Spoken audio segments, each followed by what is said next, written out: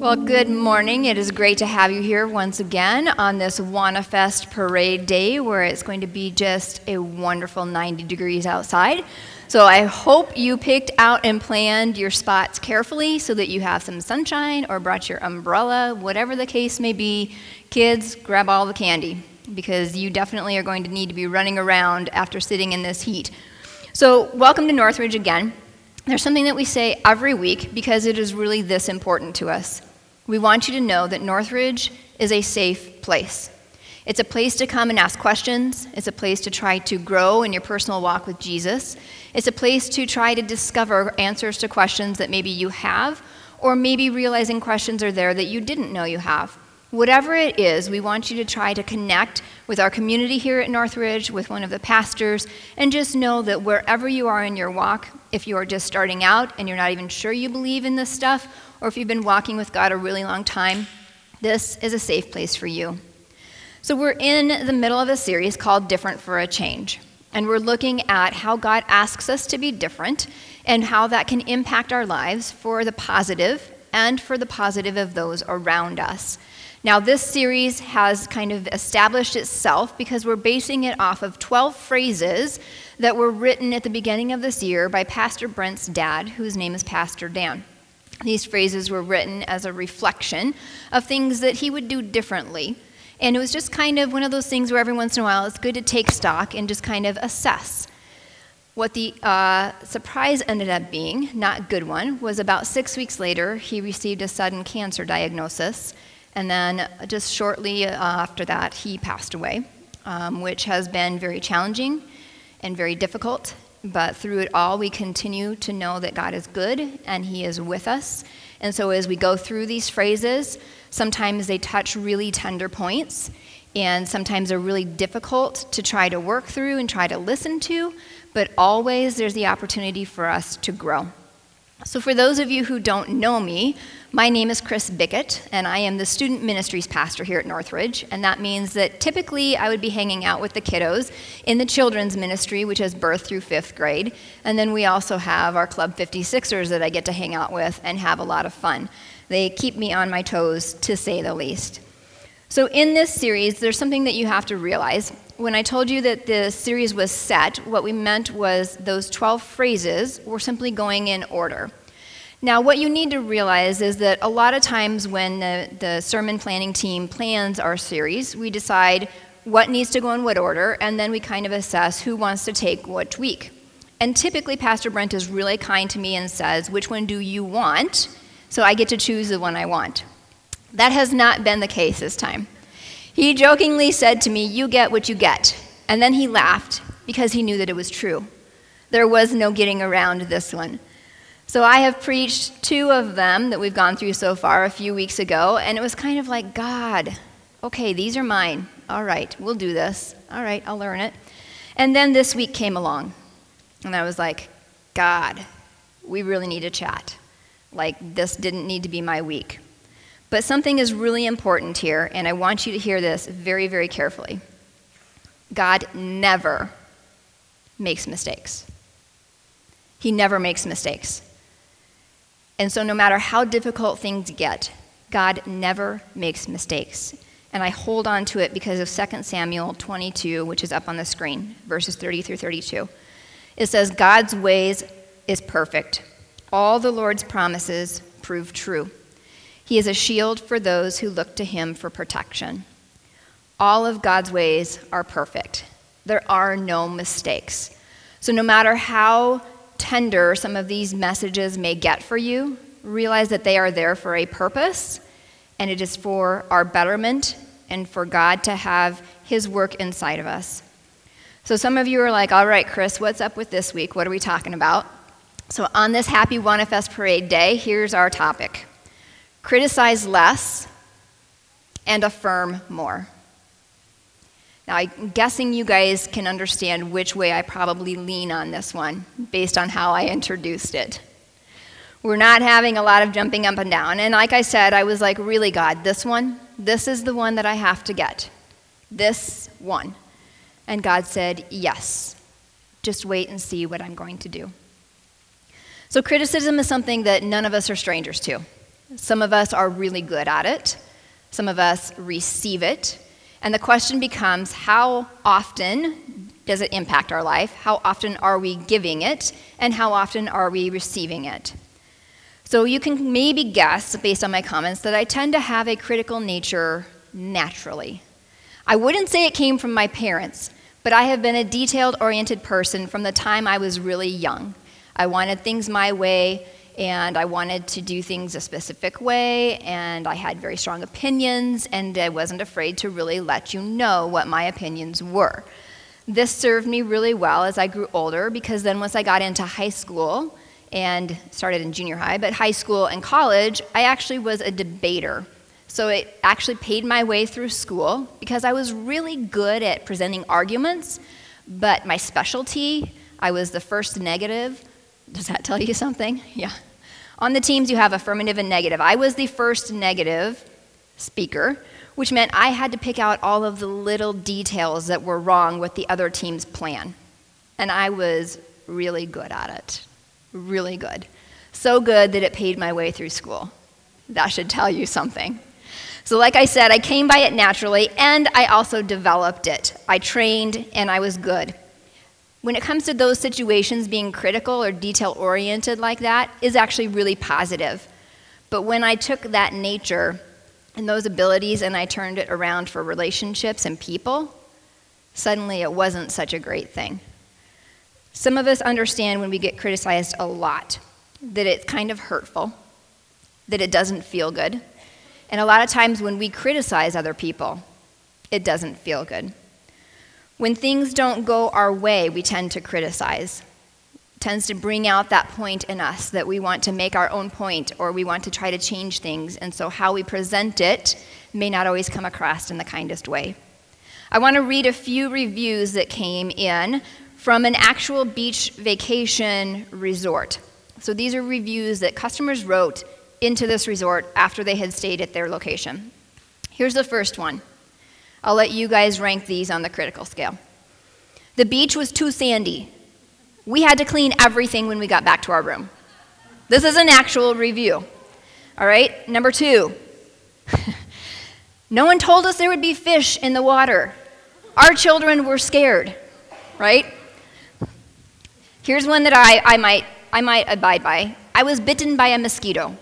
Your brochure did not mention mosquitoes, right? And here's my ultimate favorite. I compared the size of our one-bedroom suite to our friend's 3-bedroom suite, and ours was significantly smaller. We're like, people. At some point, you just wonder, like, where's the crazy train taking you? Like, 1-bedroom versus 3-bedroom, yes, it's going to be smaller, right? But these critiques come in as a reflection of what they thought of their stay. It was their way to air their discontent because it didn't meet their expectations. A lot of times we can use criticism for that. We can also use it for the intention, like we talked about earlier, of maybe hurting somebody intentionally. We can use it towards trying to get our way, or we can use it to try to put somebody in their place. For the sake of today, and for all of our feelers out there, this is not the focus we're taking. For the sake of clarity, you can see on the screen, we're going to focus on criticism that comes from the intention of trying to be helpful or helping a person or improving a situation or organization. So we're not attacking this from the, I am going to be extremely critical and mean to you to hurt you. We're going to be looking at criticism and affirmation today from the perspective of when we use it to try to help a person or an organization. Most people have a helping nature. When they get into situations, they want to try to help, or they want to try to fix. Some people notice it a little more easily because that's their tendency. Other people, if you point it out, they'll step in and they're helping. But what we have to realize is that along the way of trying to grow and be successful, we're involved with a lot of different people in our lives. We have impact in a lot of different ways. And so how we respond when we receive criticism or affirmation is going to be extremely important. Because whether we criticize or whether we affirm somebody, both will achieve results. You can see on the screen, we have affirm and criticize, and then results are hanging out there. It doesn't matter which avenue we take, we are going to get a result. So today we're going to look at what some of those results are. Webster tells us to criticize is, first of all, to consider the merits and demerits of and judge accordingly, and to evaluate. The second definition is to find fault with or to point out the faults of. So basically, when we start talking about criticizing, what we're saying is that we're judging something.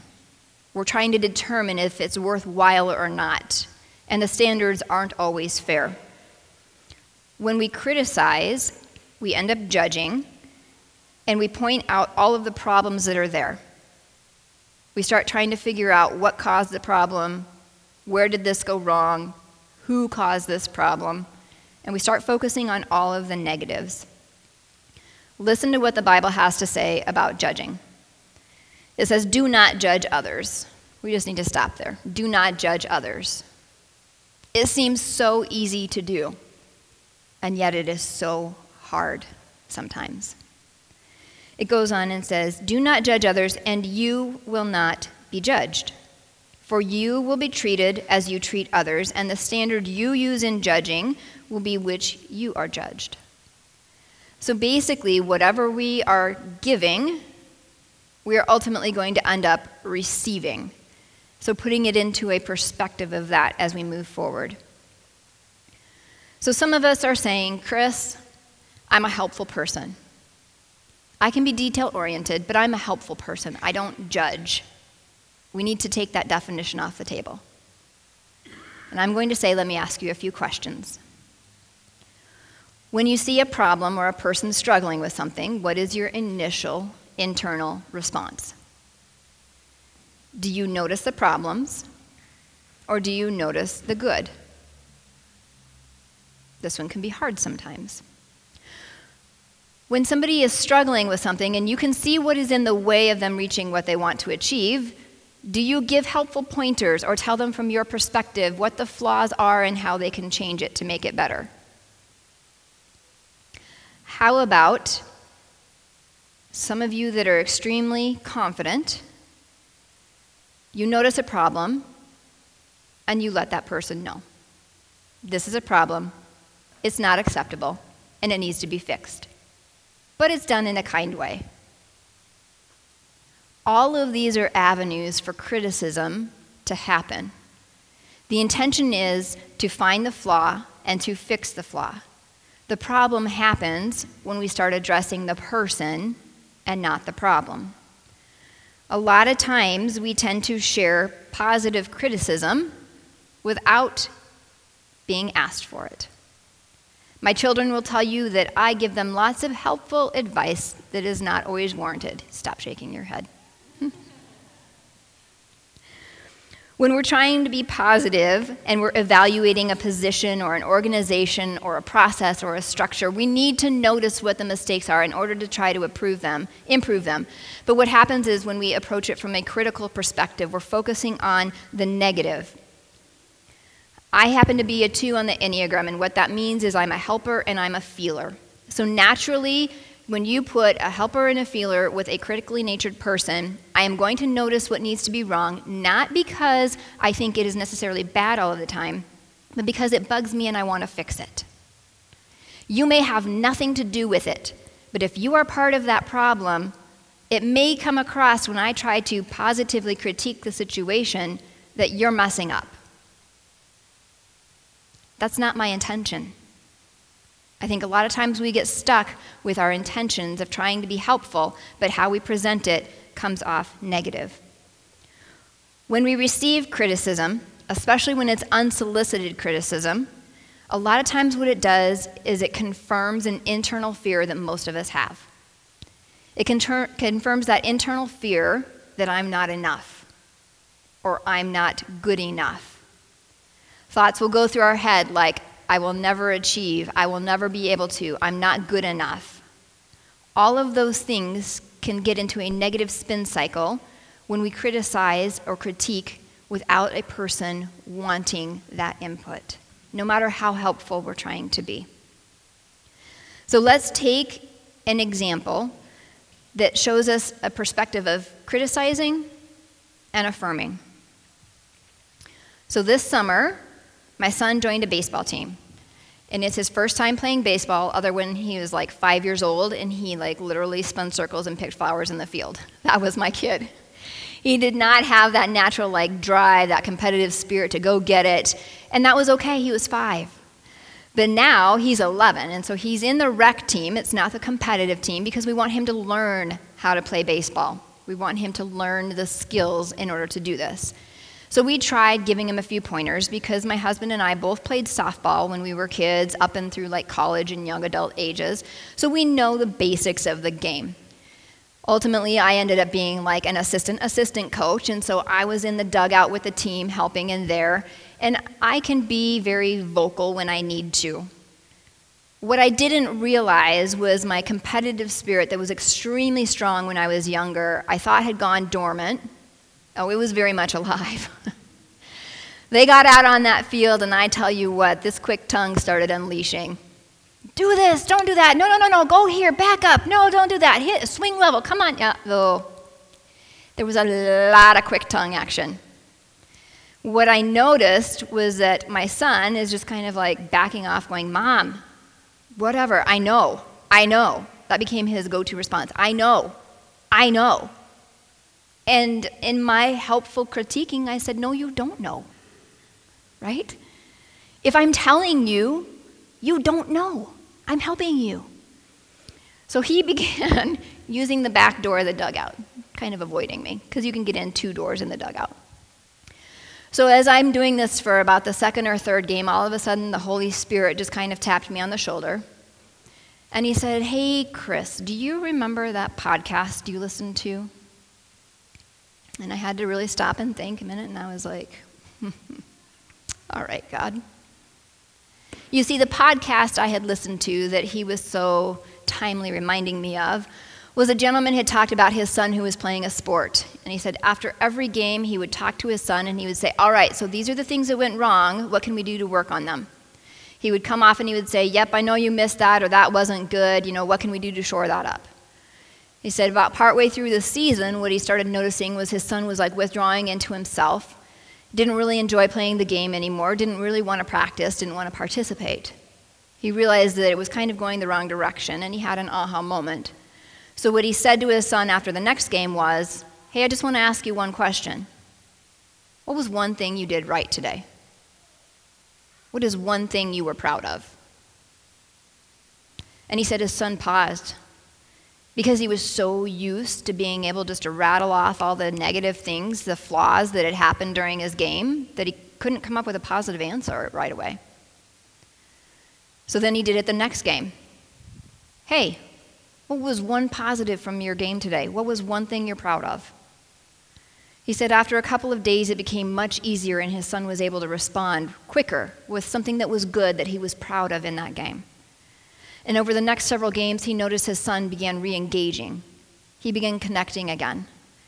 Because Dad was afraid that he was going to be too soft on him by not helping him fix all of the mistakes he had made in the game, the opposite was actually true. When he began asking him to focus on the positive, his son started noticing all the positive around him. He started wanting to get better because he knew what he was good at, and it was easier to go after that than to try to correct all of the problems.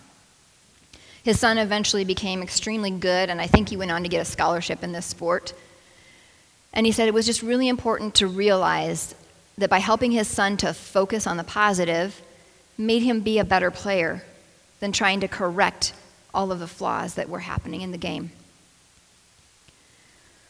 So what I realized was I needed to hold my tongue with my son. He was going to make mistakes because he didn't know the game, right?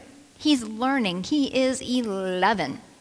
This quick tongue did not need to correct him into being a professional player. I needed to let him know the important things he had to know for safety and for, good sportsmanship, but I didn't need to correct every single mistake that was happening.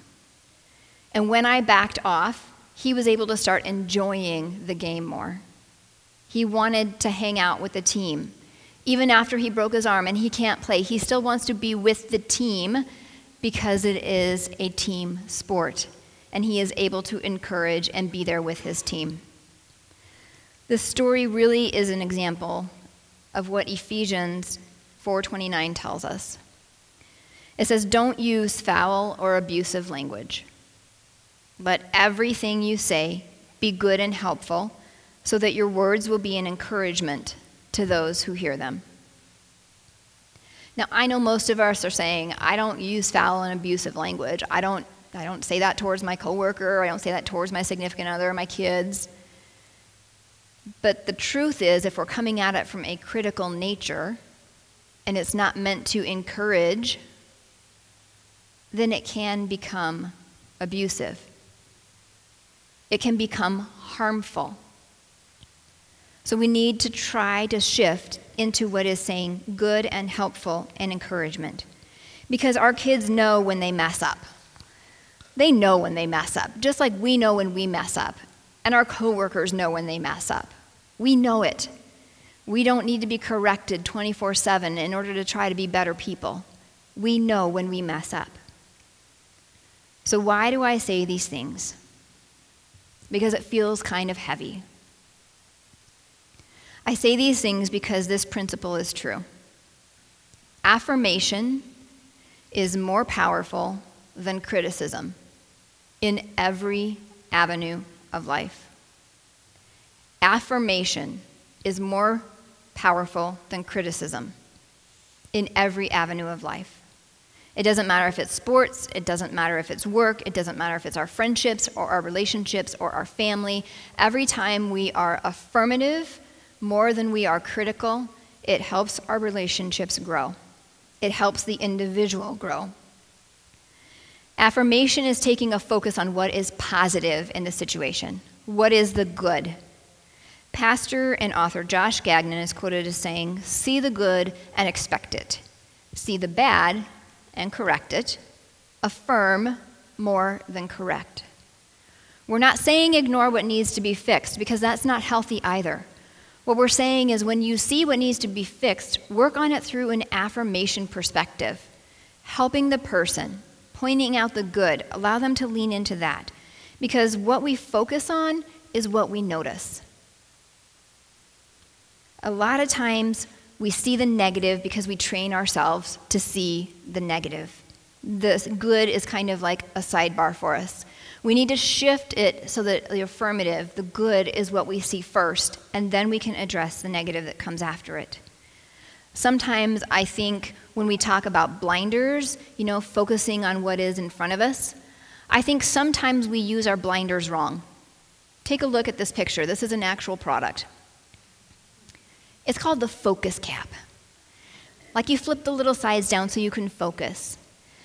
The problem becomes we've gotten really good at focusing on all of the negative, everything that needs to be fixed. I think what we need to do in this situation is we need to get those flaps up so that we can see everything around us, to start noticing the good. And then that will help us to begin focusing on the good more than the negative. We need to see the good and expect it. And the only way that we're going to see the good is when we work on affirmation. So go back to baseball for just a minute. We know that pitching is a crucial element to baseball. We know that it needs to be good pitching in order for things to happen, right? The pitcher knows that too. So when the pitcher is having an off day and they can't get strikes across the plate, or they're walking people, a lot of times the response is a lot of verbal assistance from the coaches, from teammates, from parents, from the crowd. It doesn't matter if you are little league, if you are big league. When the pitching is off, there's a lot of verbal coaching going on. Now, we would assume that this pitcher has no idea what he is doing wrong, or she, right? Like, I'm telling you what you need to correct. I can tell you from experience that being on that pitcher's mound, the pitcher is extremely aware when things are going well and things are not going well. And the additional pressure from all of the other verbal, coaching, helpful comments only adds pressure. It's not actually helpful.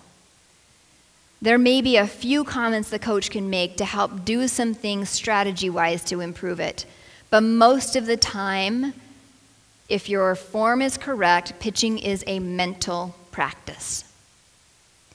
We need to bring out the positive. There was one game where our coach was talking to our pitcher when he was coming off. And mind you, these are like 11 and 12 and 13-year-olds. And the other team had scored several runs on us that inning. But here's what the coach said to the pitcher. Hey, you know what? You're getting some good pitches in there. That's why they're hitting them so well. Don't worry about those runs. If you weren't pitching well, they wouldn't be hitting. Focus on that. Now we need to practice fielding them.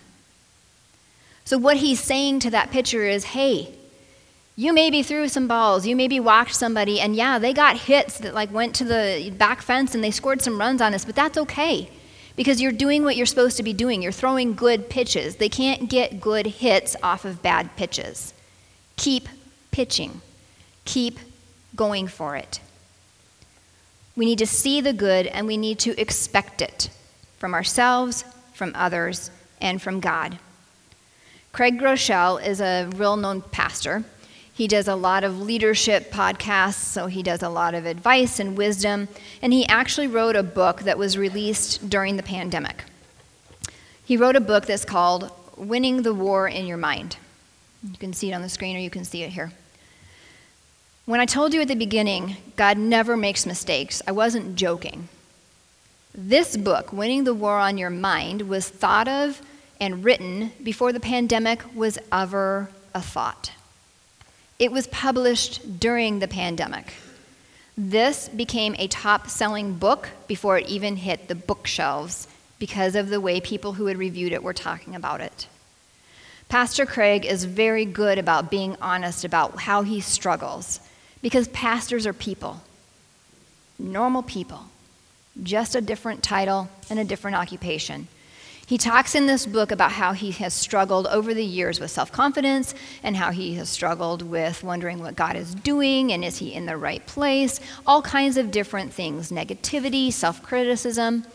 And he addresses how God has helped walk him through some of those things and some of the things he's still walking through. Now, the one thing you have to realize is when I share resources like this, these are not what I consider quick fixes. They're exactly that. They're a resource for us to look at somebody who's gone through the experience, has some wisdom that they're sharing, and then it enables us along our journey to put in the hard work to grow. So Pastor Craig, you can see it's quite marked up, plus I have a lot of ink on the inside, was talking about what he calls God's collateral goodness. Now, it seems a little strange when we say that, because a lot of times when we're focusing on the negative, we know what collateral damage is, right? When something happens and then damage occurs all around us to people or places. Pastor Craig is talking about God's collateral goodness. What happens in our past, how God can use it, and what he wants to do in us in the future. Listen to what he says. He says, like any good habit, looking for God's collateral goodness requires practice. If you look for what's bad, you will find the bad. If you look for what's negative, you will find plenty to be negative about. If you look for things to be critical of, there is always going to be something to criticize. What we focus on is what we see. He goes on, and says, on the other hand, if you look for God's goodness, you'll see it. You'll start seeing his fingerprints and occasionally feel like he's winking at you. As you pay attention to how God is working, you will also find yourself seeing the good in people. This practice will change your relationships. Your attitude will be transformed, and the right attitude always precedes the right actions. What Pastor Craig is telling us is we need to look for the positive in others, But we also need to look for the positive that God is doing in us, through us, and around us.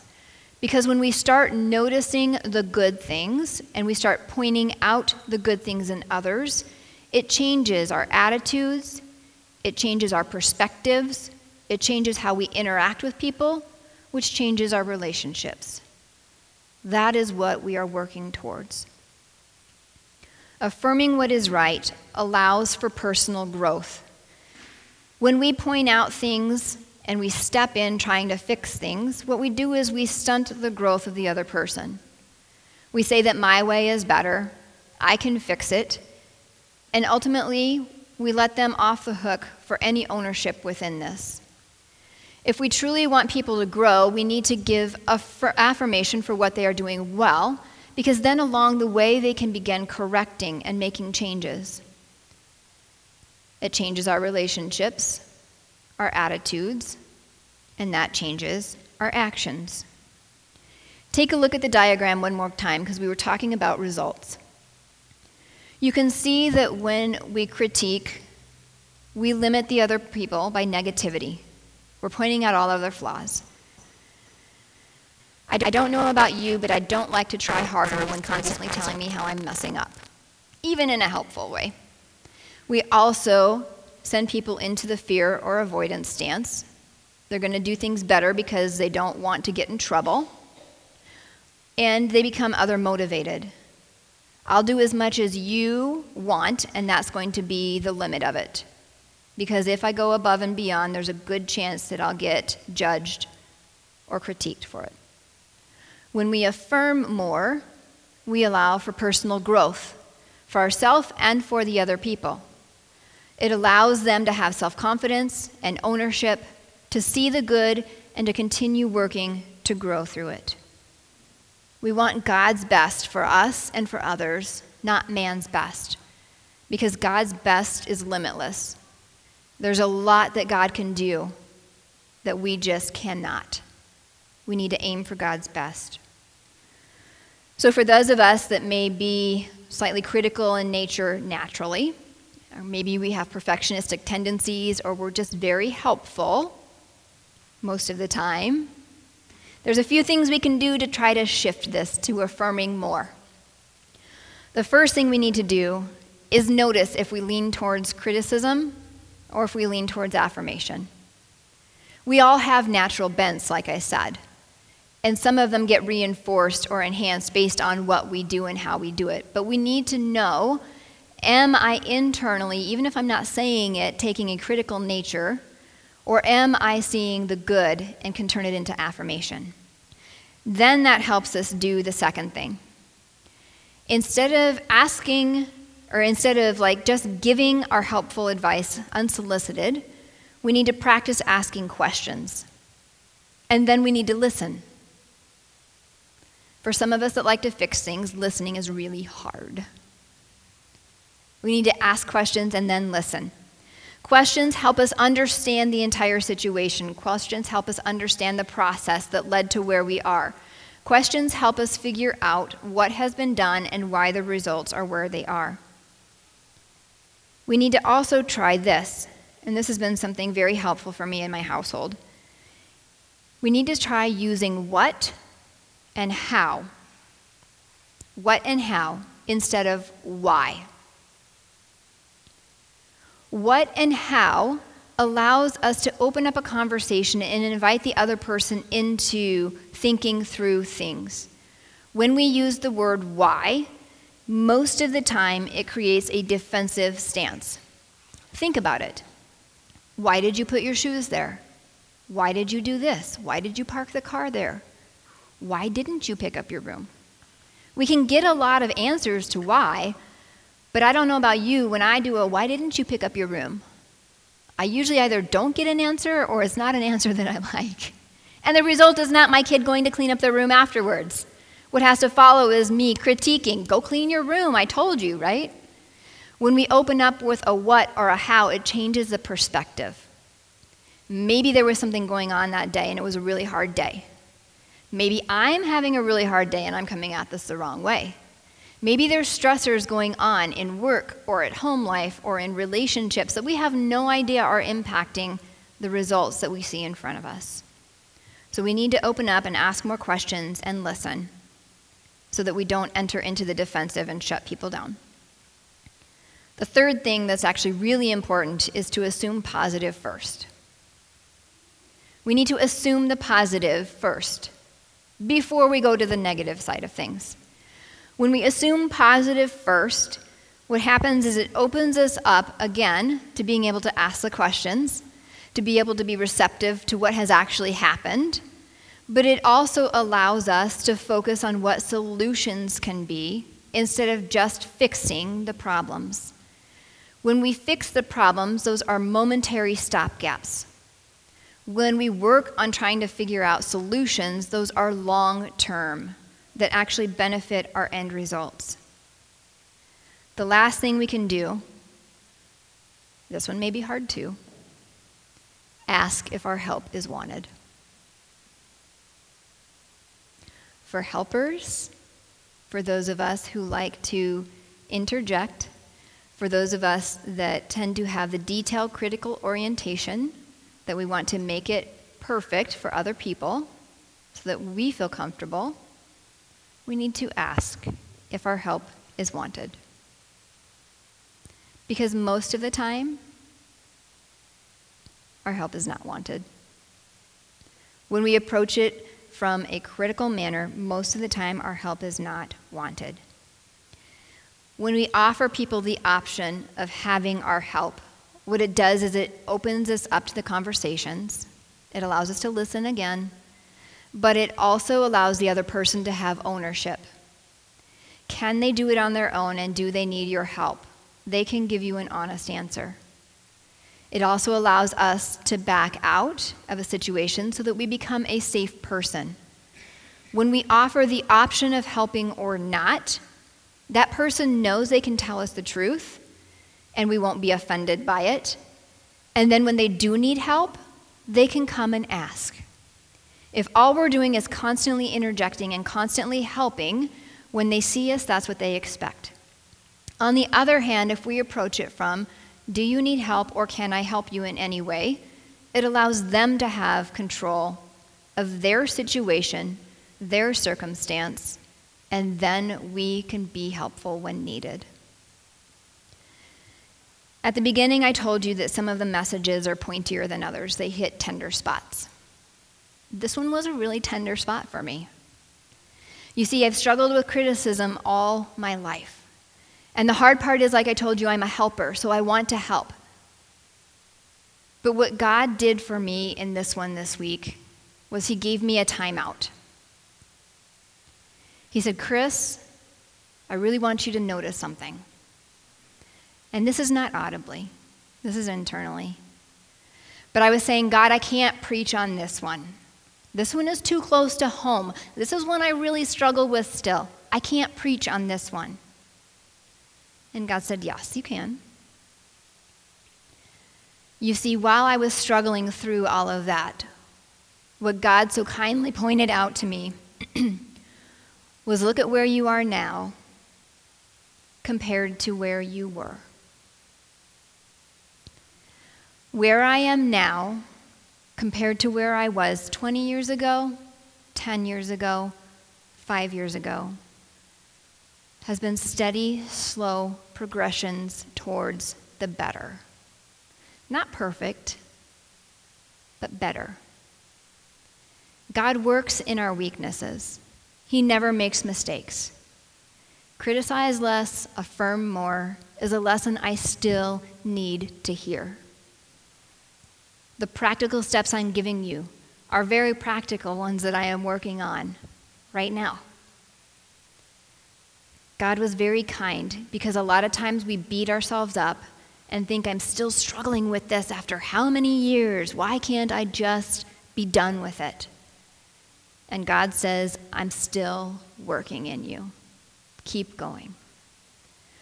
So my prayer for you today is that you take a time out with God.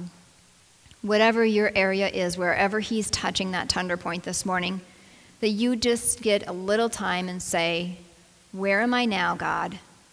and where have I been? No matter how small the changes or the improvements, no matter how much we still struggle with it, God is working, and it is good. Proverbs 16:24 says, "Kind words are like honey, sweet to the soul and healthy for the body." When we affirm other people and give them the opportunity to grow, it allows us to grow as well.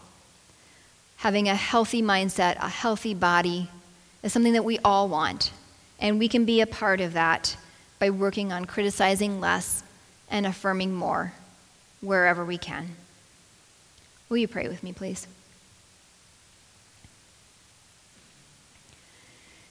Jesus, we just thank you for this day.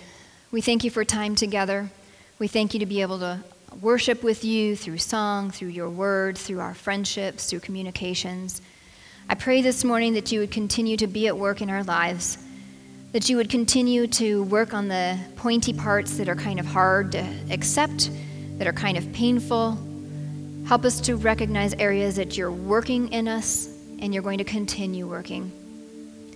May we be reminded this week of ways that we can affirm others more, of ways that we can reduce our criticism, even when we have the best of intentions.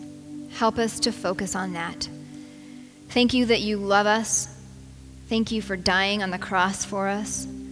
Thank you that your blood covers all of our sins and mistakes so that we can be in a relationship with you and we can continue to grow closer to you. Be with us throughout the rest of our day. Keep us safe for those who are traveling, for those who are in WANAFest, for those who are in the parade. May it just be a day that we notice your good all around us. Help us to keep our focus there. In your name we pray, Jesus. Amen.